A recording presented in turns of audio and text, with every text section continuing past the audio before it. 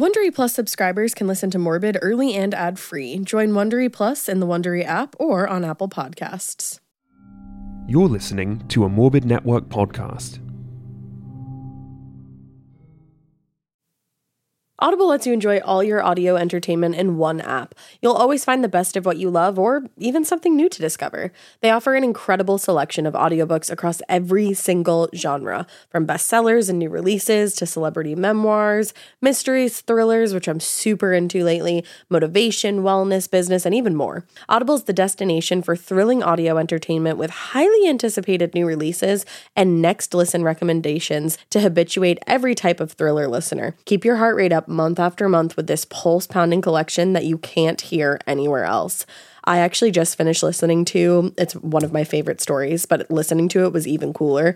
It was The House Across the Lake by Riley Sager. It's narrated by Bernadette Dunn, and I think they just have one of the best voices for an audiobook.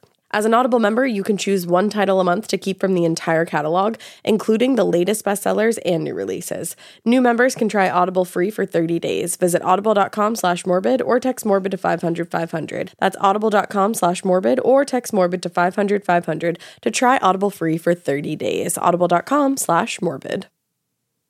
Apple Card is the perfect cashback rewards credit card. Earn up to 3% daily cash back on every purchase every day. Then grow it at 4.50% annual percentage yield when you open a savings account with Apple Card. Visit apple.co card calculator to see how much you can earn.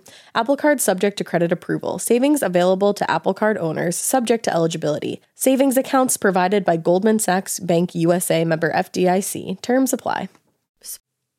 They say time waits for no one, and in my opinion, neither should payday. To keep your money moving in the direction of your dreams, get Earnin. Earnin is the app that's helping millions of Americans to feel self-sufficient without falling into debt traps.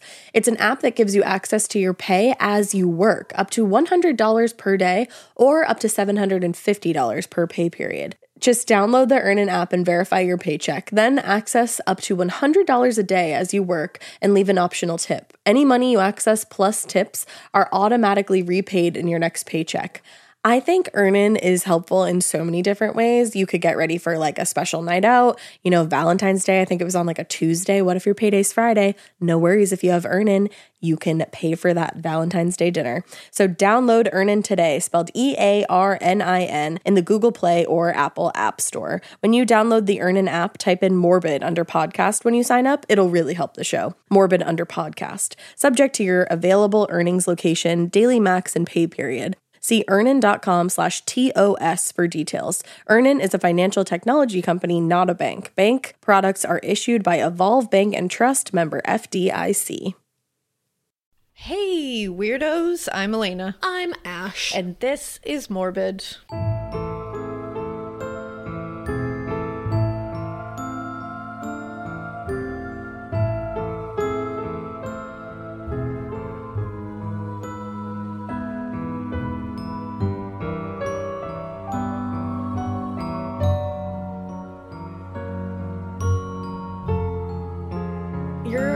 Elena was like very cute. You were like, I'm Elena. I'm Elena. Is somebody on cloud nine over there? I am. I'm just very happy. Why? I don't know if anybody can tell, but I've been like floating on a cloud. I won't take up too much of your time because I just keep shoving this down your throat, and I don't want you to be like, shut the fuck up. No, everybody said, because I think you said last time, like, I'm going to keep shoving this down your throat, and everybody was like, please do. Okay, cool. I appreciate it. I won't take up too much of this episode, though, don't worry. If you are looking for a book to read come September 13th of this year, you can pre-order my book, The Butcher and the Wren, right now. You can do it at tinyurl.com/thebutcherandthewren. You should do it. It's awesome. It's got a serial killer. It's got a female medical examiner that's like kind of a badass. I gotta say, I love her. And it takes place in New Orleans, in the Louisiana area, and like the bayou, and it's like dirty and it's grimy. It's hot, and it takes place in like the woods where nobody should be. And get out of there. I think you'll dig it. I want you to read it because I wrote it with you guys in mind. So, yeah, go pre-order that book, everybody. There's going to be fun stuff up until September about the book, so get ready for it. Hit us with the link one more time. tinyurl.com/thebutcher and the Wren. Do Yay. it. I love you so much. Got my signed copy this weekend. You did. And now I have gotten about 458 gajillion messages asking if there's a special way to get a signed copy. I think there is going to be some signed situations going on. We're just trying to, I can't say anything yet, but we're going to be, we're talking about things we're going to do up until September and beyond. Okay. So trust me, there will be ways, there will be things going on. I'm going to do as much as humanly possible to make it like a really cool experience for you guys, because this is fun. I love that. And we have some cool ideas. Everybody's been asking about the audiobook. Hang tight. That's all I can say. A really cool I got an idea, but just hang tight because everything's in motion. So I love you guys. You rock. You rule. You Never roll. change. You do all of it. Hags. Have a great summer. Never change. In addition to this biatch being a whole ass author, we also have a whole ass virtual live event coming up this Thursday. We do, and this is really exciting. I'm excited for it. Okay. Are we saying location or no? We can say where it is, like with like the place. Okay. Not the actual, not the actual address. Yeah. I won't be like, we're going to be at 452. No, I'm just kidding. So we have a virtual live event coming up. It's the Dapper and the Flapper. Yeah. Who knows which is going to be who knows? Who's going to be who? Who knows? A real surprise. You guys are going to be shocked, I think. But it's going to be a super fun event. We're doing it in Salem. Yes. Which is super exciting. Guys, I'm because so excited. we haven't been to Salem since Caleb visited in June. Oh, I miss Caleb. I miss Caleb too, but he's coming back in June again for my birthday, so that's exciting. But yes, if you want tickets to this virtual live event, The Dapper and the Flapper, you can get them at momenthouse.com/morbid. It's going to be a ton of fun. It is. It's going to be like a dirty 20s theme. Mm-hmm. It's going to be great. Yeah. Dressing up. I'm going to have a flask tucked into my boot. There you go. No, I'm just kidding. I have no plans for that, actually. It's going to be fun, guys. And you guys have been so like receptive and awesome about the virtual live shows that we just appreciate you. We're trying to make them fun. We're actually already planning the next one after this one. So. Yeah. So get ready. All right. Well, with all that being said, I think we should dive into part 2. I need part 2. I did leave you on a serious cliffhanger. I'm hanging off the side of a cliff. I'm going to give like a couple trigger warnings throughout the episode, but I did just want to give one big one in the beginning. This one is definitely going to focus on a lot of brutality. Yeah. Just so you know, like this is a very graphic crime scene that I'm very graphic going to pretty much tell you all about. And then the second trigger warning I want to give is for domestic violence. There's a little bit more of it in this episode, so if you don't want to hear about that, if that's like triggering for you, then skip forward a little bit. Skip forward, and I'll let you know when it's going to come up as well. So when we left off in part 1, 5 members of the Wonderland Gang had just pulled off a major robbery at the King of Clubs house, Eddie Nash. A heist, if you will. They made a fool of him as they tied him up, shoved a gun into his mouth, and made him beg for his life while simultaneously stealing about $1 million worth of drugs, jewelry, and the guns that had led them to this whole situation in the first place. You just made a dude very angry. You made him real mad, and those guns were the antique ones that I mentioned in part 1. As quickly as it all started, it was over. And the fact that this literally happened on a Monday morning... That's really scary. So bananas. I don't like that at all. So creepy. But Eddie Nash was left to figure out what the fuck had just happened to him. Now, in part 1, I definitely mentioned that the Wonderland Gang were the kind of people you did not want to mess around with. But Eddie Nash was no different. He had connections all over the place. Some people believe that he actually held more power than the police. Oh, wow. And he's definitely got, like, police connections because he gets out of a lot of shit. Oh, it makes sense. And once he started to put the pieces together of what happened to him that Monday morning, he had his eyes dead set on vengeance. So no one's entirely sure how Eddie Nash put 2 and 2 together and realized that it was John Holmes and the Wonderland Gang who did this to him. There's a couple of different stories. I've seen some sources say that Gregory Dials, who was Nash's bodyguard, was out one day, like right after everything happened, and he saw John Holmes wearing a pinky ring that belonged to Nash. Ooh. So he was like, obviously you must have been part of the robbery. How else would you get that? And then there were other sources that said Nash pretty much knew right away, most likely because John had come back to the house on more than one instance that day of the robbery. Oh, yeah. And for some reason, he must have been trying to leave that entry point open. Yeah, he wasn't being very sly about it. He was not being pretty sly for a white guy. Now, either way, John Holmes was acting sus, and Nash was going to get to the bottom of it. Gregory Diles got a hold of John and brought him back to Eddie, and the rest of the account is actually confirmed by a man named Scott Thornton, who was most notably known as Liberace's partner. Wow. Yeah. That's pretty notable. Crazy. Liberace had actually become somewhat of an investor in Eddie's clubs, so that is why this guy Scott was at Eddie's place the night that Gregory Diles dragged a terrified-looking John Holmes into the house. Oh, no. He was there, Scott was, picking up their share of the club's earnings and also buying about a pound of coke for his personal use. Eek.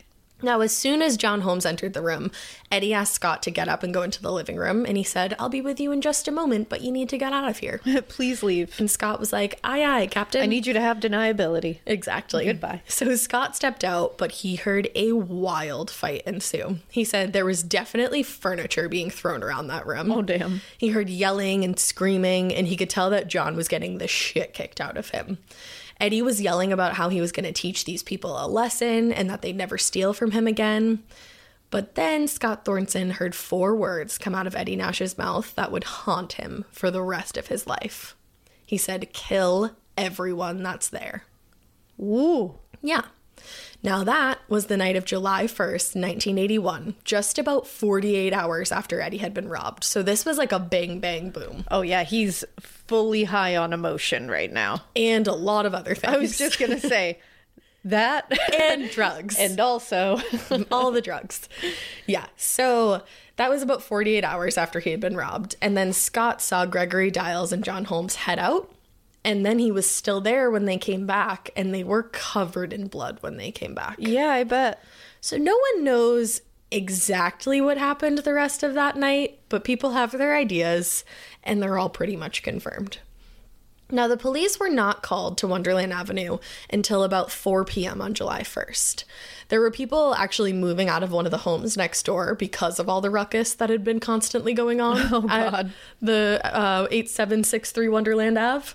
So the furniture movers were loading their truck up, and they heard moans coming from that house. And they also saw 3 men run out of the house, and one yelled back at them, "There's dead bodies inside." What? Casual. Very casual. Now, the person moaning inside sounded obviously like they were in pain, and it's kind of sounded like they were saying, "Help me," but it was very muffled, and they thought that's what they were saying. Imagine hearing that while moving. Just at in the middle of the afternoon. Just the middle of the afternoon, you just hear pain and moaning from inside of a house. And somebody just ran out of the house saying there's dead bodies in there. So one of the movers headed over and jogged up the stairs to see what was going on. But as soon as he opened the door, he saw a scene that he would probably never get out of his head again as long as he lived. Nothing could prepare you for that scene. No. Knowing what I know about it, I cannot fathom walking into that unprepared. Oh, no. Because nothing would prepare you for it, but not even having a notion of what could be in there is... Whew. And we'll get into it in a second, but there were people that just walked in there and thought nothing of it. Crazy. Wow.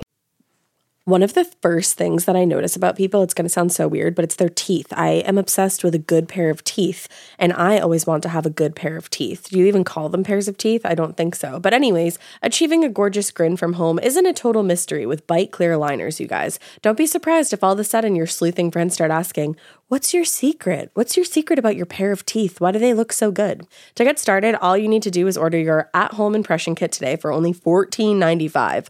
Bite Clear Aligners are doctor-directed and delivered right to your door. They make it easy to kick off your smile journey. Bite's treatment costs thousands less than braces. Plus, they offer flexible financing, they accept eligible insurance, and you can pay with your HSA or FSA. I freaking loved using my Bite aligners. I would wear them during the day and nobody would even know that I was wearing them because they're kind of invisible. It's pretty iconic. And my pair of teeth look great. Get 80% off your impression kit when you use code MORBID at Byte.com. That's BYTE.com. Start your confidence journey today with Bite. apply.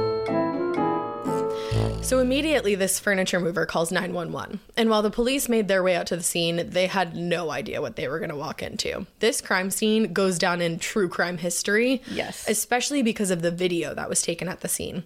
And I found out in my research This is interesting. I told Elena this before we started.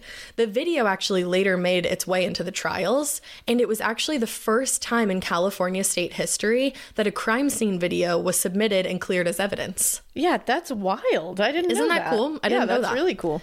So Robert Souza and Tom Lang were the lead detectives on the case, and Robert Souza said of this scene, quote, "There was more blood in that scene than I had ever seen. It was such an overkill that we knew there was something a lot more to it than just a dope ripoff. They had pissed somebody off. This just smacked of revenge." Oh, yeah. And then he went on to compare the scene to the Tate LaBianca murders, which we all know are some of the most gruesome in, like, history. Yeah. 100, and I can see the comparison there. Oh, absolutely. When you look at which, like, just The amount fair of warning, blood. because I know a lot of people are going to be Googling it because, like, you are like us. Just fair warning, it's like a real rough scene. Yeah. I'm sure. Even blurred out, it's a terrible Even scene. blurred out, it's rough. But man, Yeah. the amount of anger Oh, and brutality in this scene. right. Wow. Just like, Wow.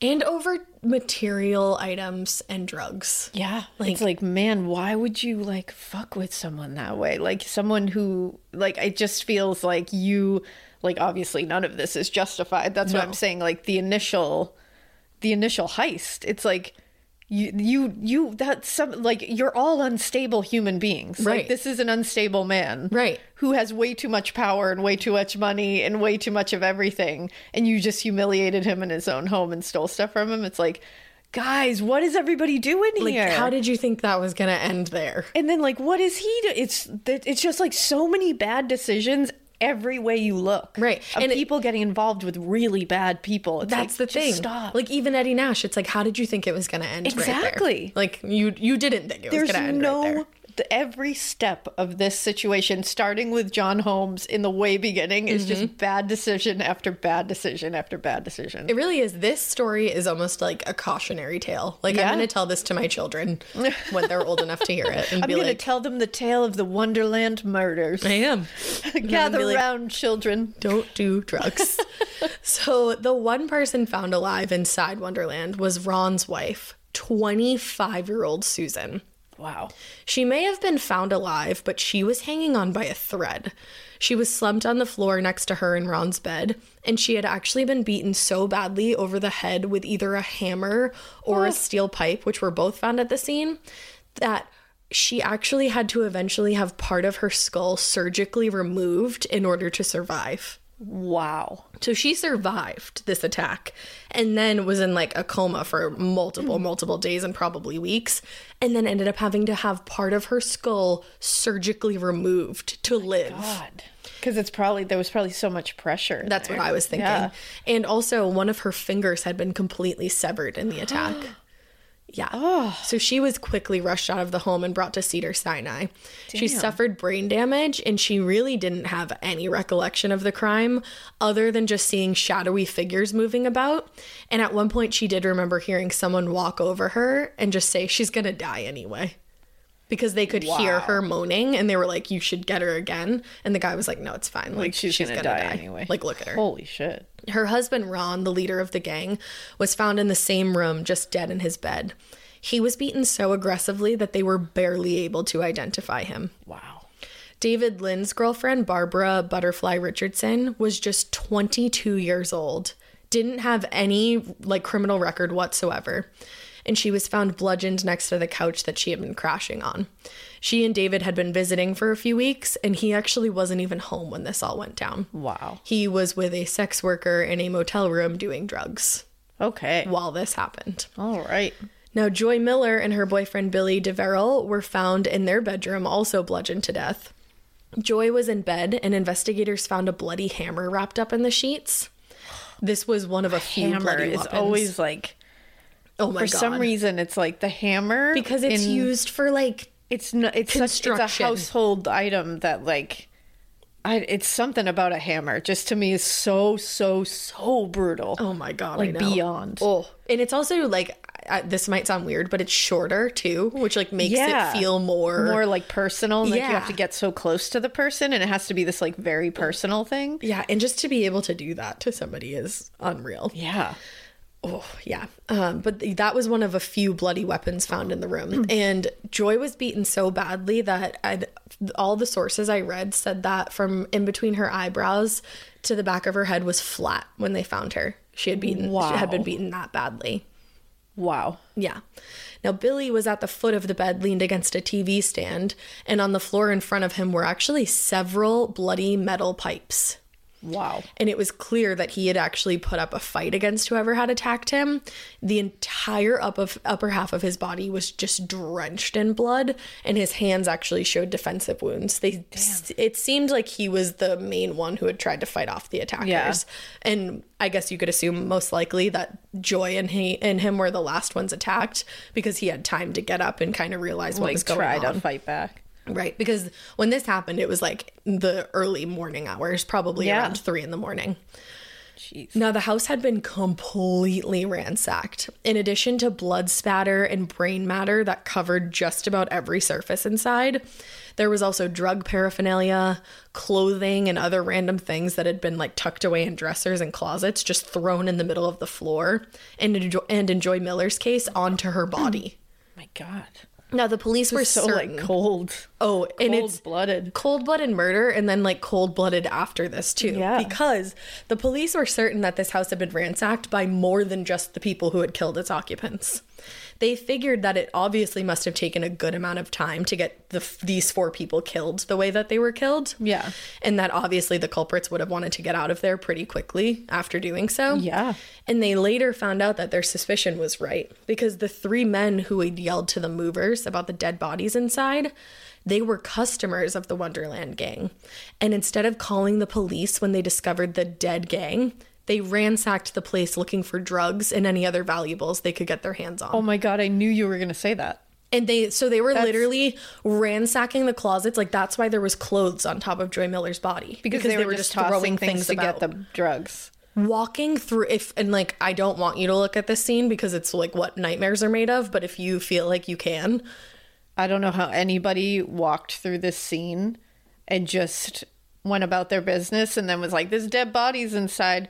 This scene Those should weren't even change dead you bodies. for the rest of your existence on this earth and beyond. Those were like, I don't even know what they were. They were brutalized bodies. Drugs are a hell of a thing. They really are. It's just like wild. that right there shows you the kind of hold that And they will take on someone. How desperate you can get. That they will just zero in on, well, we can get free drugs out of this when seeing one of the most gruesome crime scenes in history. And this is not the only time that this will happen. We'll My get to God. another instance of this happening a little bit later.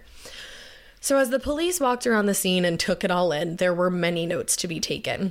First and foremost, whoever had done this had to have some kind of connection to the gang, because they would have had to have that gate unlocked for them. They also must have been somewhat familiar with the dogs at the residence, or else they would have been deterred. Yeah. But on that same note, the police were wondering, how had nobody heard anything coming from this scene in the middle of the night? Yeah. Like, why didn't we get any calls about this? So the investigators started going around the neighborhood and asking questions. And they found out that people had heard screaming around 3 o'clock in the morning. But nobody really gave it a second thought because they were used to this house just buzzing at all hours of the night. I was going to say that. Yeah. When you first said that, I was thinking in my head, I'm going to be honest. I wouldn't get involved in this. Nope.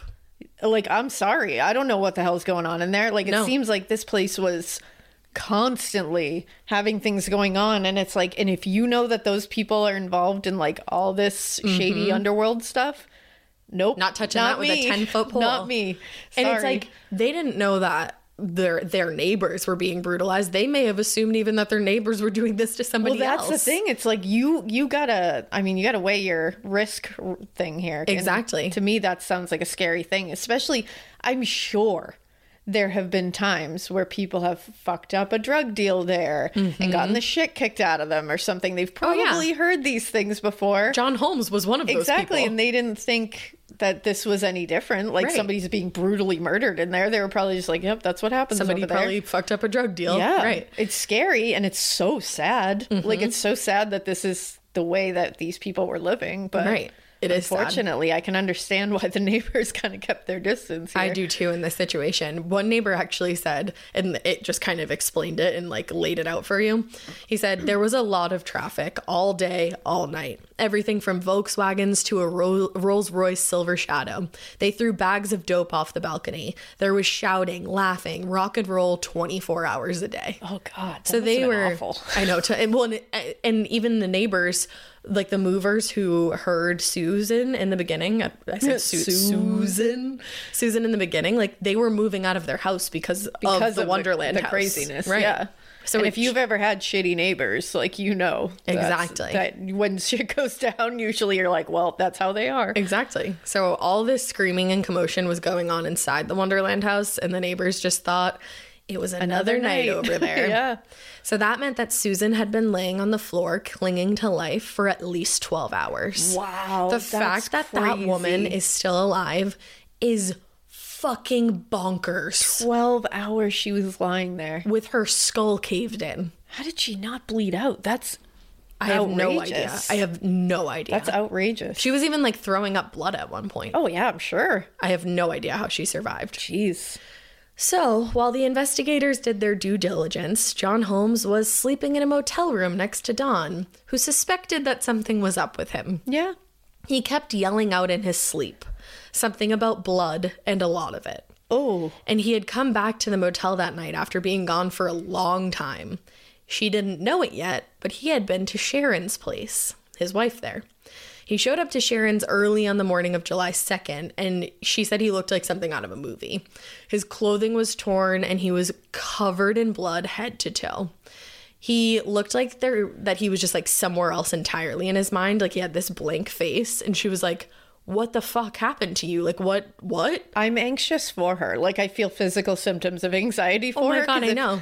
I'm like, that shows up at your door.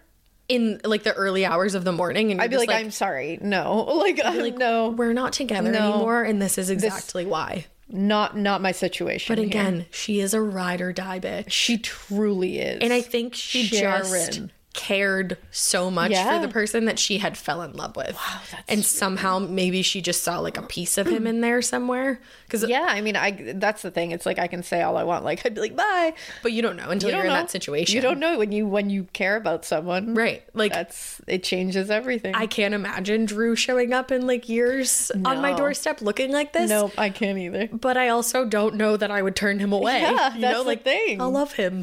I'll love him. I love him. I would be concerned if John showed up that way, but Yeah. You know? And Sharon was. She was like, what the fuck are you doing Yeah. here looking like this? And he was like, I got in a car accident. And she was like, okay. she's like, wow, you might be dying though. 'Cause Yeah. that's a lot of blood. Exactly. Well, so he said that he was in a car accident and he asked her if he could take a bath at her house. And Sharon later told an interviewer, John has a habit where if he has something unpalatable to pass off, he gets into the bathtub.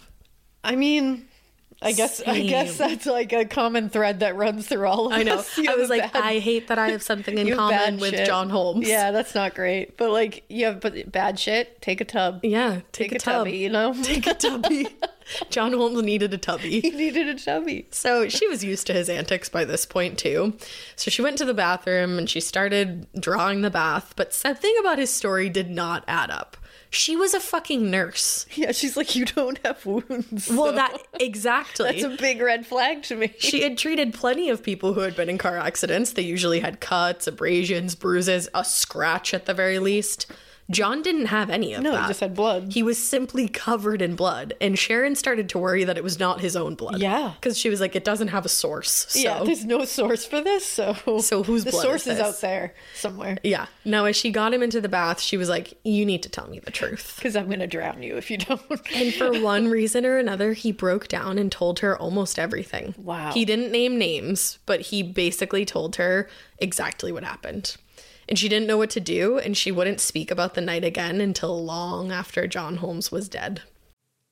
Want more from delivery? Well, Dash Pass is your door to $0 delivery fees and more on DoorDash. Dash Pass is the most affordable way to get anything in your area delivered to your door, helping you save money and time with every DoorDash order. DoorDash is like my Friday night thing. It's like my little treat yourself moment. First of all, they have a billion gajillion options to choose from, and I personally have the Dash Pass, and it shows you what you save versus like if you didn't have it. My goodness, I have saved so much money on takeout. Plus, Dash Pass gives you special access to exclusive promotions and member-only menu items, all for only $9.99 a month. Kind of feels like it pays for itself in a weird way. Get more from delivery for less. Sign up for Dash Pass today, only on DoorDash. Use code MORBID and get 50% off up to a $10 value when you spend $12 or more after signing up for Dash Pass. Subject to change, terms apply.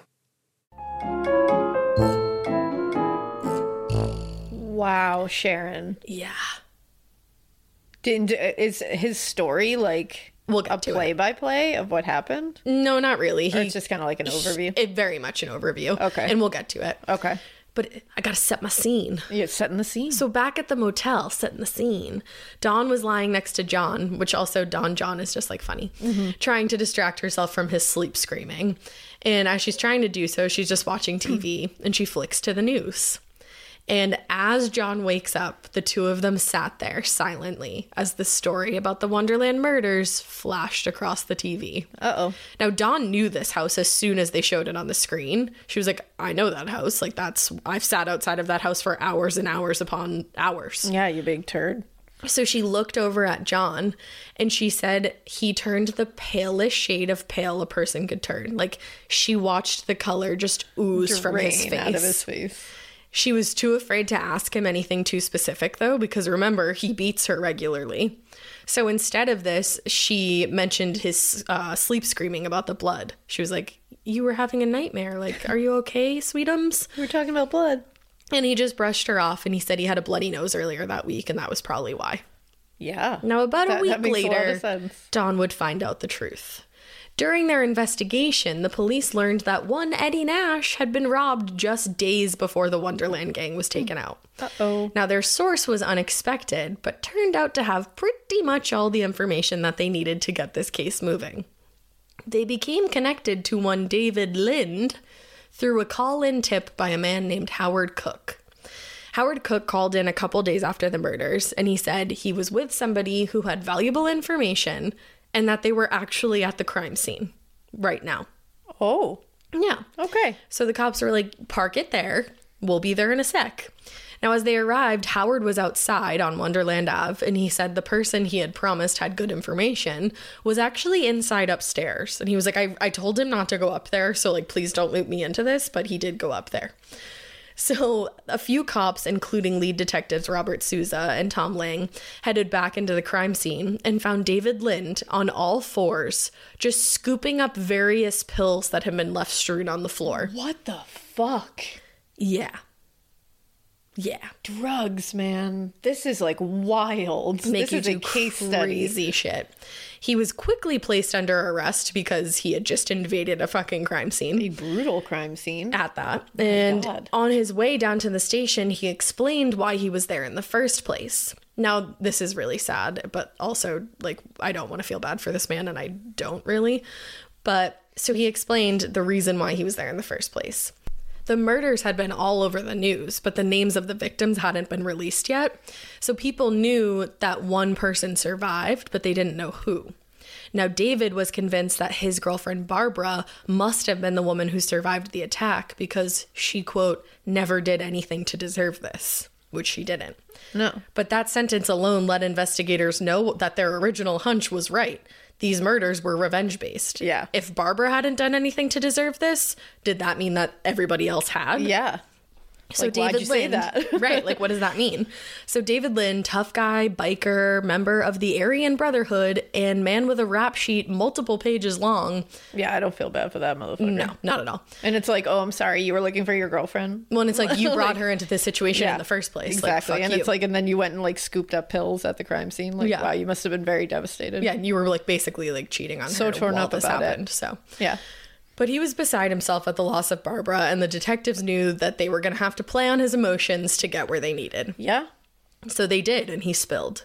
He explained the entire story about robbing Eddie Nash and then named a few names that the detectives hadn't heard quite yet. Tracy McCourt, who had driven the car, and John Holmes, who had laid out the entire Eddie Nash house for the gang. Now, David told all the detectives that Tracy and John were pissed about their cut of the loot being so much smaller than everybody else's, because John Holmes got a cut of what they took from Eddie Nash's house. Wow. His brother, Eddie Nash. Wow. And he was pissed because I think he only ended up getting about like $2,000 or something like that. And David also explained that Ron had wanted to kill Eddie Nash. Remember in the beginning, we were like, why did they leave them alive? Like, it just doesn't really make a lot of sense. No.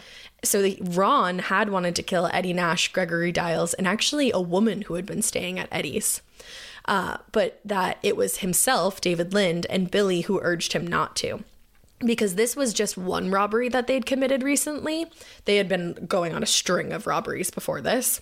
And David himself and Billy there felt like escalating to murder would just get the cops heavier on their cases. So they were like, no, don't do that. I mean, that's our answer. There you go. Yeah, because that was very confusing to me. Me too. Because I was like, this is like really going far and like humiliating him in the process, making sure it was like the most like fucked up situation, right? Making sure he felt like the tiniest person ever, and then you just leave him like stewing, and you know and who he angry, is, and you know who he is. He like, controls half of the downtown. Yeah, that just didn't make sense to me at first. I was like, what the fuck kind of move is that? But then again, the entire move is an idiotic move, so it's like nothing in this logic case has makes no sense. place here. No.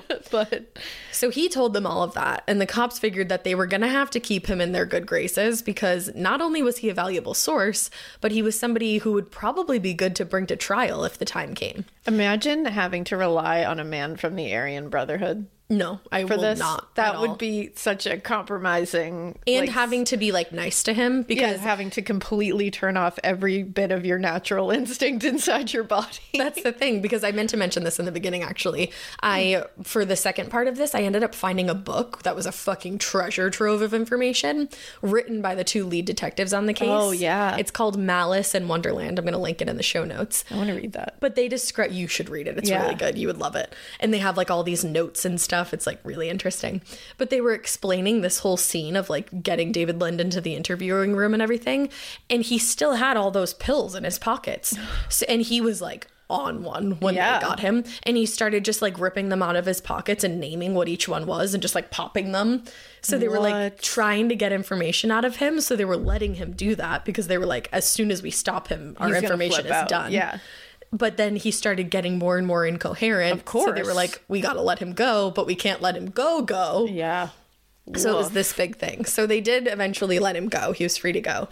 But they told him he needed to stay in town and that if they needed to reach him, they wanted to be able to do so in one phone call. Like one ring. Like, I don't want to have to fucking chase you. That's strangely enough, he obliged. I was gonna ask that because I'm like, that's a bold move. It was, and they knew it too. Like the detectives write about it in the book, but they had their hunch that it was gonna work, and it did. They went with it because he, strangely enough, really did seem to love Barbara and was like very, very affected by her death. That's wild. He probably felt guilty. I hope. Yeah, I imagine. So just a few days after their chat with David Lind, Robert Souza and Tom Lang got a call from the LA Narcotics Department explaining that they were about to serve a search warrant at Eddie Nash's place and did they want to come along with them. Oh boy. So they recently had an informant over to Eddie's place to buy some coke, and that gave them their in. Now, the warrant was served on July 10th, and the cops walked out with a similar loot to the one that the Wonderland crew had walked out with just a week earlier. There was about $1 million in cocaine seized, as well as some of the jewelry and some guns stolen from Nash, now back in his possession. Well, in the cops' possession, but you get what I'm saying. But you get it. Now, that same day, so Eddie Nash gets arrested right then and there. He ended up serving 4 years in prison. But that same day, the cops tracked down John Holmes and arrested him and Don at the motel they were staying at. Now, for security purposes, they set John, Don, and Sharon, who ended up joining them at some point, up at the Bonaventure Hotel, and they start talking to John. But pretty quickly, the team who was in charge of making sure this was a secure location, because they wanted to keep their star witness safe, they decided the hotel that they were at was not secure enough. So they actually had the trio moved over to the presidential suite of the Biltmore Hotel. the presidential suite of the Biltmore Hotel. And the Biltmore Hotel is such a Oh, yeah. iconic place. It's actually interesting in the book that I just mentioned, Malice in Wonderland. So the two detectives actually had a connection with like an old security guard that worked at the Biltmore, and that's how they got this room. But one of the detectives had worked on a case in the years past where the room directly underneath the presidential suite had like this crazy like crime story associated with it. I don't want to go too far into it because we'll get off the rails, but just the Biltmore is like a real rich with true crime history. Yeah, it truly is. But so yeah, they had them moved over there, and John was happy because he thought the previous room was too small. Oh, okay. It's all about your comfort, Johnny boy. All about John Holmes and his comfort level. I literally cannot. Johnny Wad over there. I can't. Disgusting. Gross.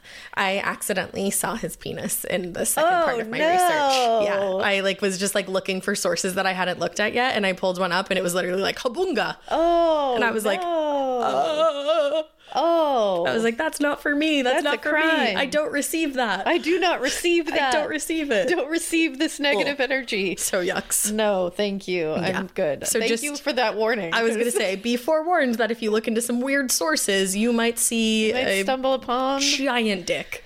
A dick. Drew was probably like, what are you doing? Drew's like, care to explain? Like, you're in my living room. Like, what the fuck?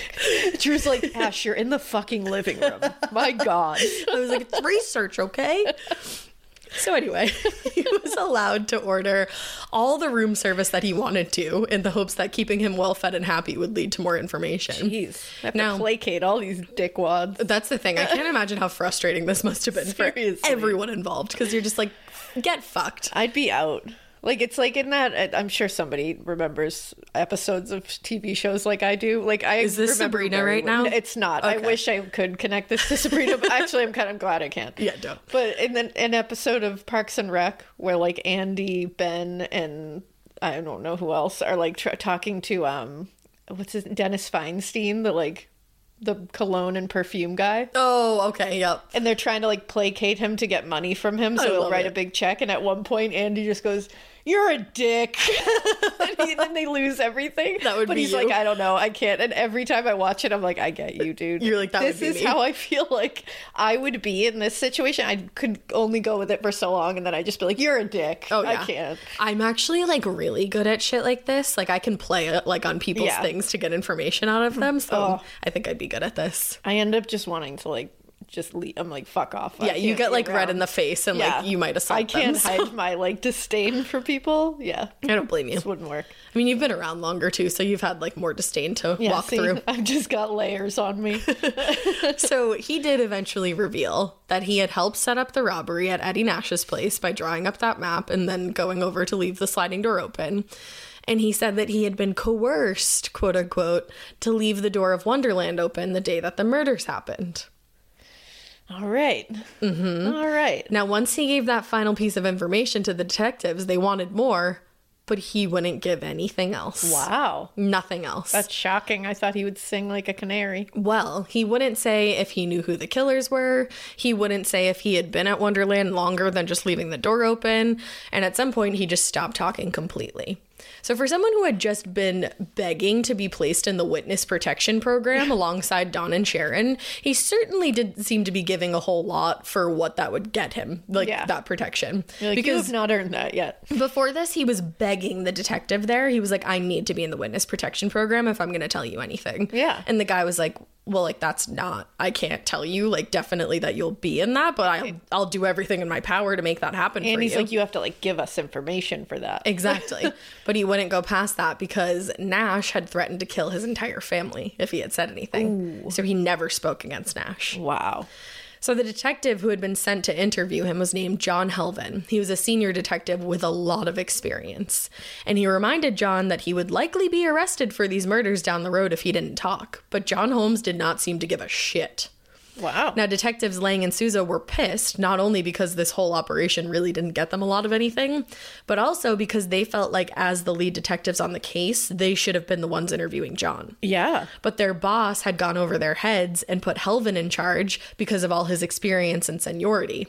But now John Holmes was walking out the door and likely going to try to disappear, just making this whole fucking investigation more complicated. It's like, that's so stupid. It doesn't matter about experience and seniority and all that. It's my These case. are the two guys working the case. They You have all gave the us the information. case. And I guess they went over to their boss, like when they found out this was going on, and they were like, is this our case or not? Yeah. And one of them actually almost stepped down, but decided not to. Man, that would be frustrating. I'd be pissed. So pretty much as soon as John walked out of that hotel room, he had the intention of running.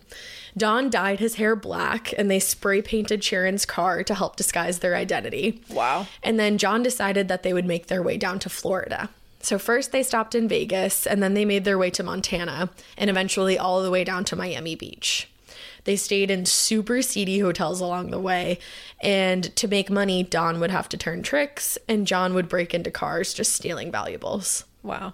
Now, when they finally settled in Miami Beach, John got a job as a handyman for the hotel that they were staying at, and he also worked at some of the other hotels along the strip. Oh, yeah, because he was very handy. I forgot. He was very handy, LOL. And the manager of the hotel that they were staying at let Don clean rooms and operate the switchboard. Oh, okay. What is that? Like I love that you just asked that. Switchboard is like what they would use to like transfer calls and stuff. Oh, okay. Like an operator. I like tried to figure that out. So and I probably couldn't calls figure it from out. the rooms and such. That makes sense. So yeah, she would operate the switchboard and she would clean rooms, and that would like go toward their rent. So she'd do go. it without pay, but they'd get a room. Yeah. So Dawn said actually that things were good for a while in Miami. They made friends with some other people staying in the area, and John's temper kind of evened out for a while. She said like for once they were a normal couple, like going to dinner, movies, stuff like that. You weren't though. No, you were on the run. Yeah. But I don't think she necessarily realized that. No, because she's still young. She's still super young. So things started to look up, and Dawn felt comfortable approaching John and telling him that she didn't want to be involved in sex work anymore. She was like, I just don't want to do this anymore. Yeah, and she you have every right thinks to. that he's in an approachable place right now. Oh no. John had not changed like she thought he had. No. And this is where there's going to be a big trigger warning for domestic abuse.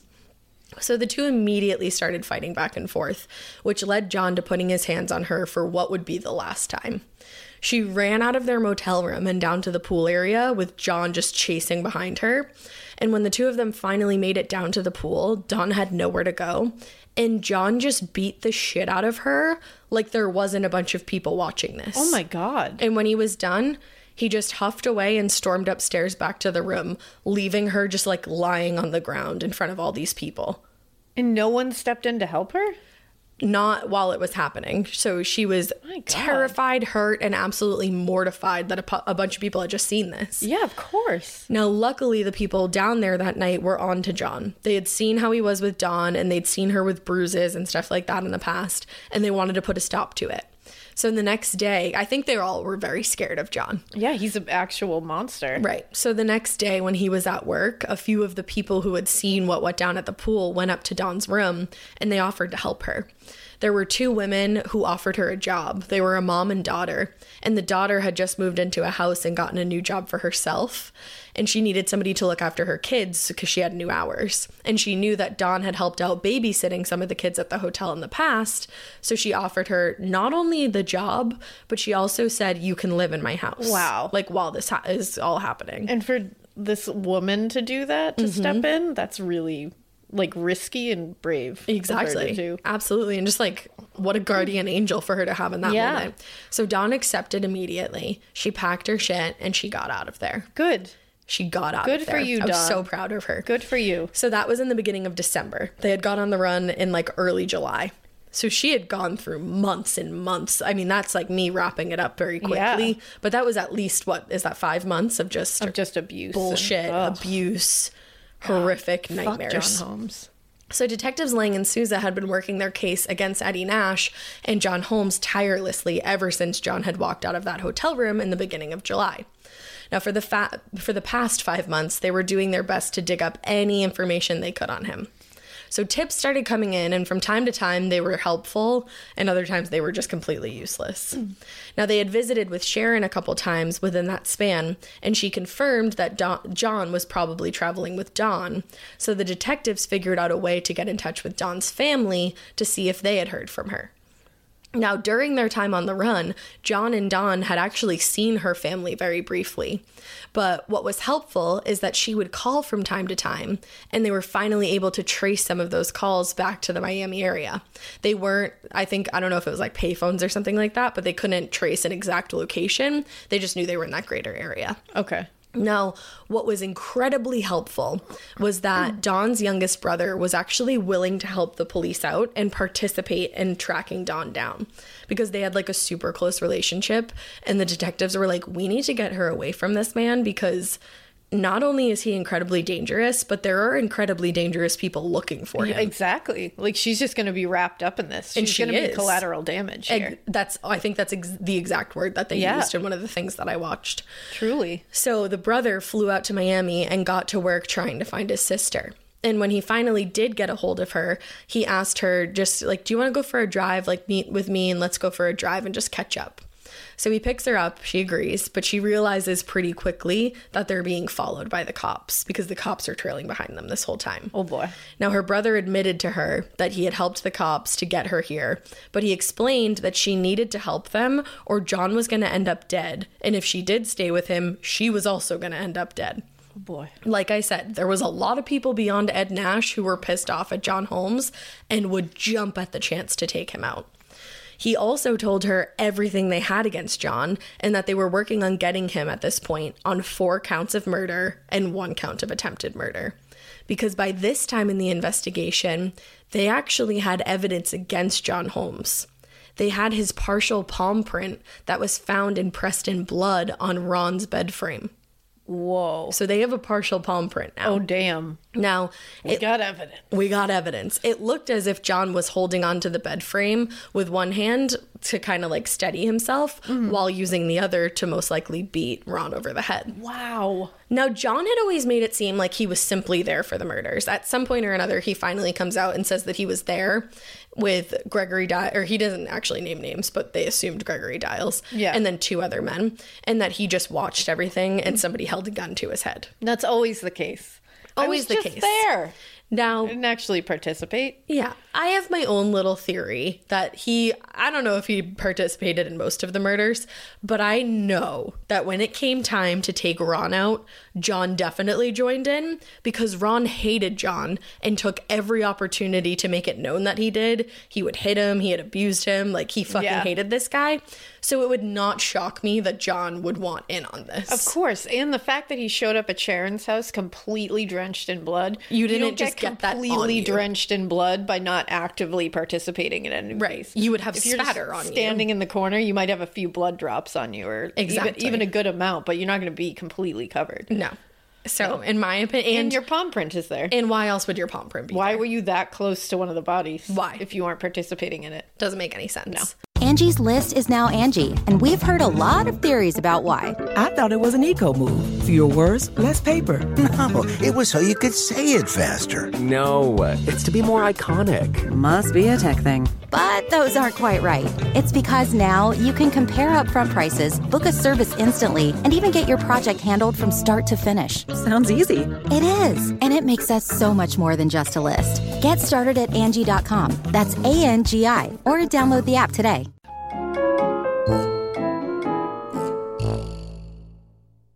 So Dawn had a choice to make now. She was scared, but she knew the right thing to do was to tell the cops where John was. It was the right thing to do for countless reasons, and not only so that justice could be served, but in her mind, so that John didn't end up killed, because again, here's a woman who kind of still loves him in a way, you know? It's one of those unfortunate things. She was groomed for most of her that's the other thing. Teenage years. She was groomed at a very young age, so it's like her mind is just completely melded into what he wants it to be. Right, because she was not only groomed at a young age, but pulled into such a dark life. Yeah, and pulled from a tough life. So it's like she was really in a spot that she was vulnerable, she was young.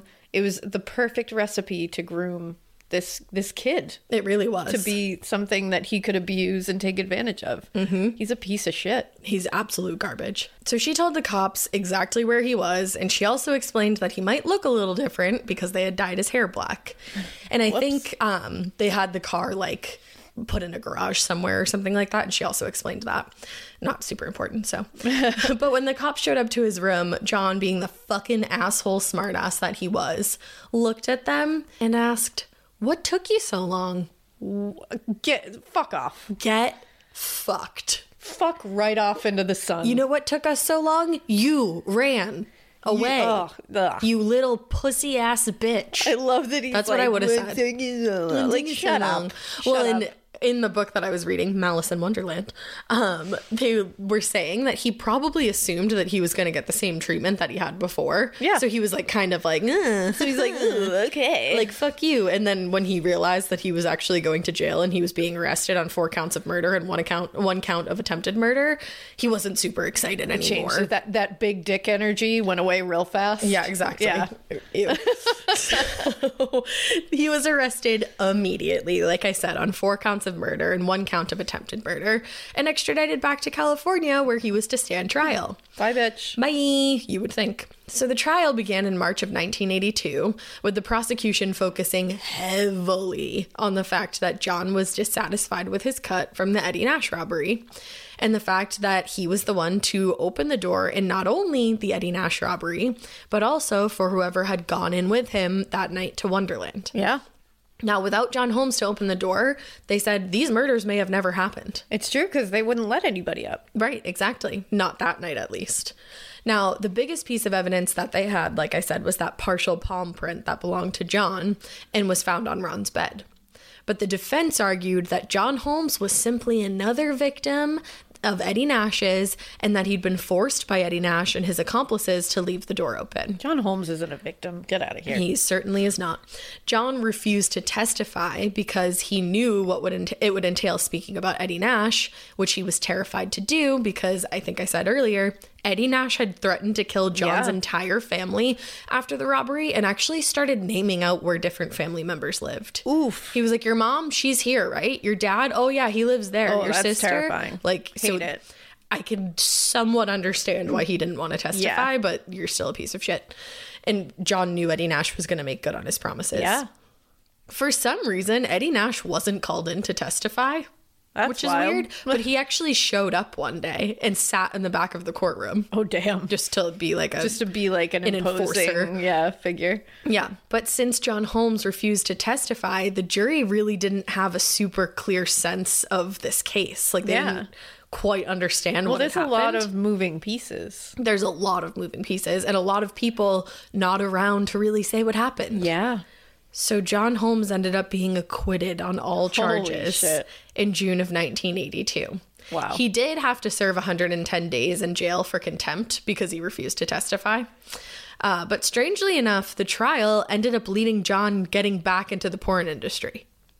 Okay. Yeah.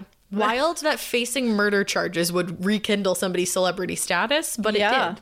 After, like, in public, you know, abusing your girlfriend. Yeah. Your underage girlfriend. Yeah. You can just go back to your super great life. Cool. Yeah. So John's good friend and actually very famous porn producer, Bill Emerson, set up a production company and had John listed as an executive. Oh, get the fuck out. And they started raking in like serious money again. Awesome. John at that point kind of seemed to be somewhat drug free and was quote unquote halfway reliable.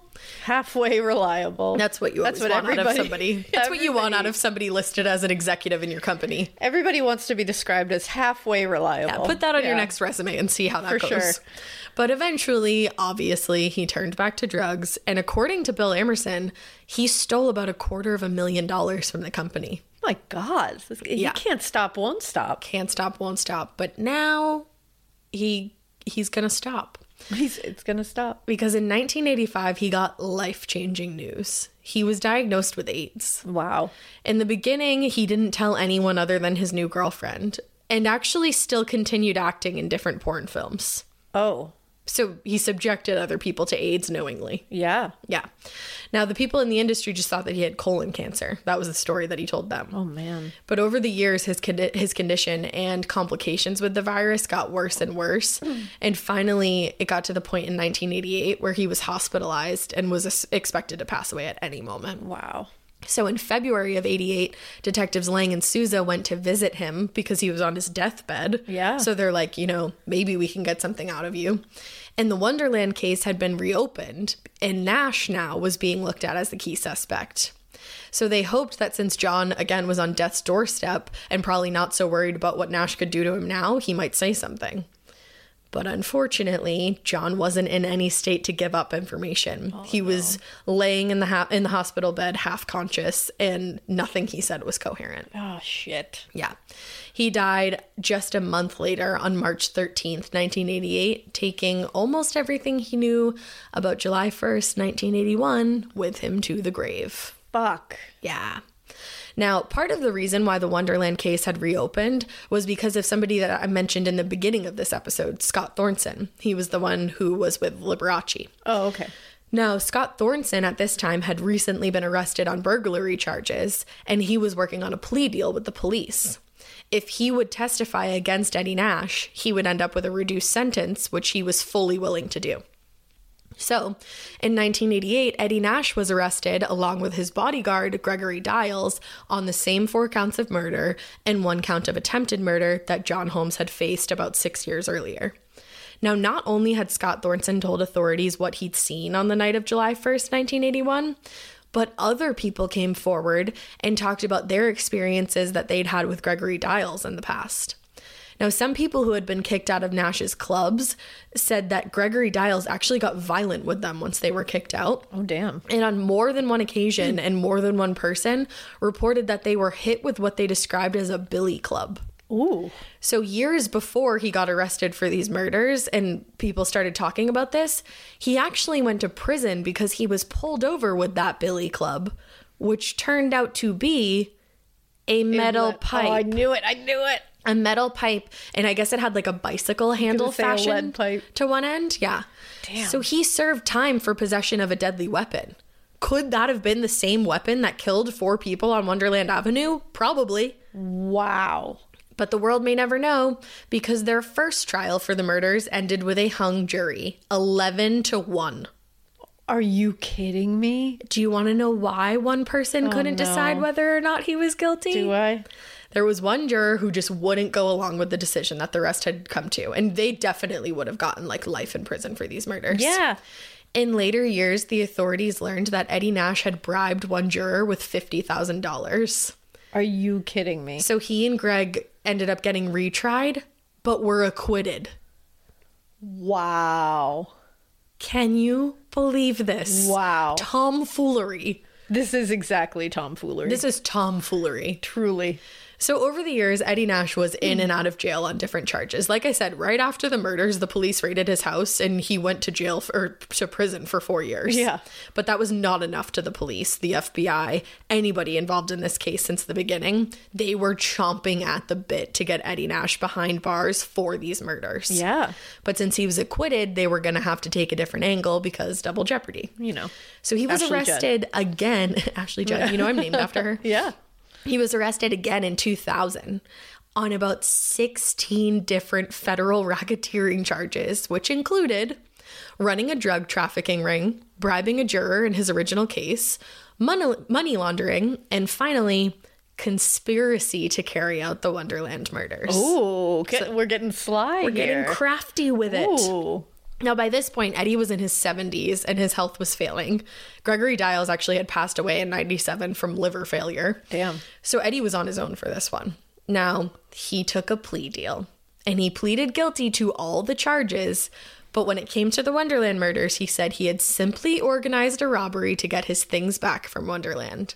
He said, I recognize the violence during said robbery may have led to murder, but it was not my intention or my plan to have the people there murdered that night.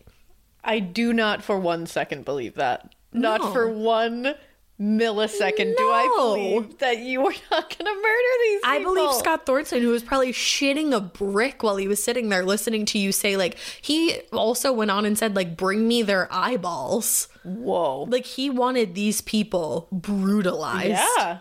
Of course, he was pissed. He was it pissed. was clear that he was pissed. He had been made a no fool way of. this guy was going to have them just take back his shit. No. No. Not at all. That's not at all what was happening. And I love that he's like, maybe some people were murdered. I don't Maybe. know. I don't know. It's like, you know what you do. It's possible. It happened. Yeah. That happened. There were other people connected to Eddie Nash that would turn up dead mysteriously, and he'd be like, I don't know what You don't happened say, there. I don't know, maybe someone died. Literally right after the murders, a man died in his house. And Oh. when the police got there, it like looked like it was an overdose, but they were like, it very clearly looked like an overdose because somebody wanted it to look that Yeah. way, but there was no way for us to prove that. So Yeah. we kind of just had to let it be ruled an Just overdose. go with it. But like, this is the kind of man we're talking about. Damn. So when it came time for sentencing, Eddie Nash was sentenced to 4.5 years and a $250,000 fine. What is reality? And he only spent about 2 years in prison because of time served. And how old was he? He was like in his 70s. Something. He flew entirely under the radar once he got out of prison until 2014 when it was announced that he had passed away at 85 years old. Wow. So 4 people ended up brutally murdered over drugs and guns, and the 2 main people involved were really never proven to be guilty. We will never know who else was involved in the Wonderland murders, and for that reason, the case technically remains unsolved. Wow. But Tom Lang said of the case, there's no mystery. We know who is involved, and we know why. yeah, it's just a matter of not being able to get the full confession. Now, some people say that the Wonderland house is haunted, which, like, duh.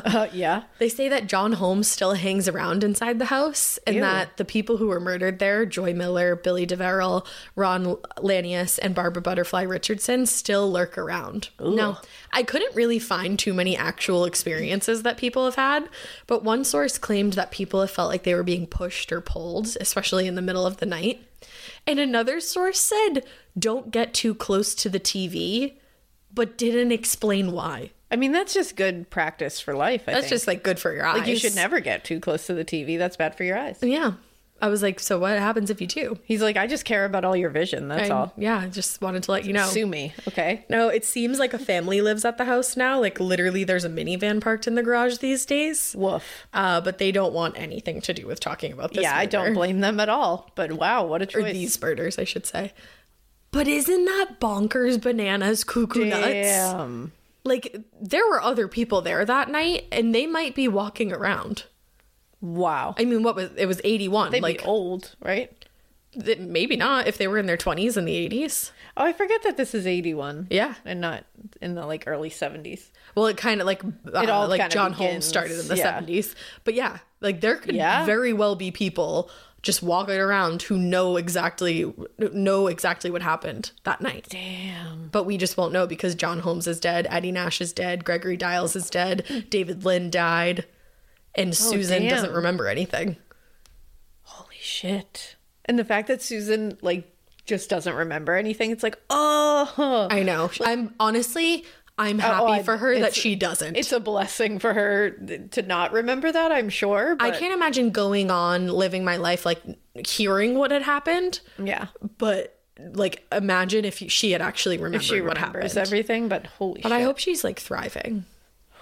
Because she wasn't like part of any of the... No, she wasn't She was part the of the one that gang was just kinda, activities. like, She around used drugs and the she lived peripheral. there, but she was not interested in the activities because she was the one who had been kidnapped in Mexico. Yeah. And Okay, was that like, was the one. I'm not interested. I'm not interested. Yeah, and she was 25 when this happened. She was my age. That's crazy. Isn't that bonkers? And like Barbara Richardson literally had never committed a crime. Well, like it's speculated that she helped David Lind when they were dating, but she didn't have any official charges. Wow. Like had never committed a crime technically in her life, and this is how she died. This is why you got to be careful, man. Who you get wrapped up with. and who you get wrapped up with. Yeah, because when they called her family was like, like, what? Like they didn't really know a lot about David Lind or anything like that. It's like bad So people, sad. man. They bring bad stuff. 22 years Just old. be real careful about who you associate with because Definitely. it can affect you. And don't agree to do anything that you don't want to do. No, that you think is exactly. going to end up in leading to trouble. Yeah. because it oftentimes does. Yeah, this whole tale Holy is a shit. cautionary tale of who to not fuck around with. Yeah, it's a cautionary tale from start to finish, to be honest. It's a cautionary tale of fuck around and find out. Yeah, for real. Holy shit. So that's the story of the Wonderland murders. I can't recommend Malice in Wonderland enough. It's by Robert Souza and Tom Lang, and they were the lead detectives on the case, so they have all the inside scoop. That's also an amazing name. Oh, yeah. Malice in Wonderland. Whoever thought of that? Just Genius. like, shake your hand. And they go like so far into like little things that I didn't want to take from the book, obviously. Yeah. So definitely check it Yeah, out. we'll definitely link it.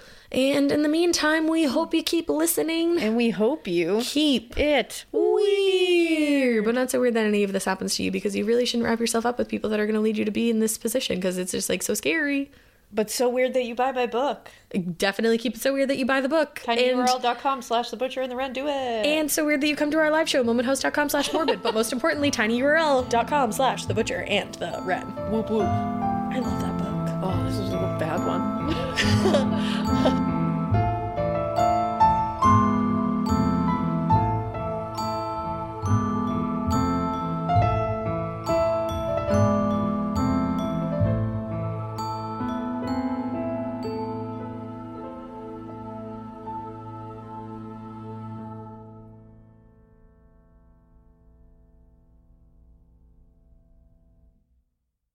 Follow Morbid on the Wondery app, Amazon Music, or wherever you get your podcasts. You can listen to episodes early and ad-free by joining Wondery Plus in the Wondery app or on Apple Podcasts. Before you go, tell us about yourself by completing a short survey at Wondery.com/survey. If you're listening to this podcast, then chances are good you are a fan of The Strange, Dark, and Mysterious. And if that's true, then you're in luck.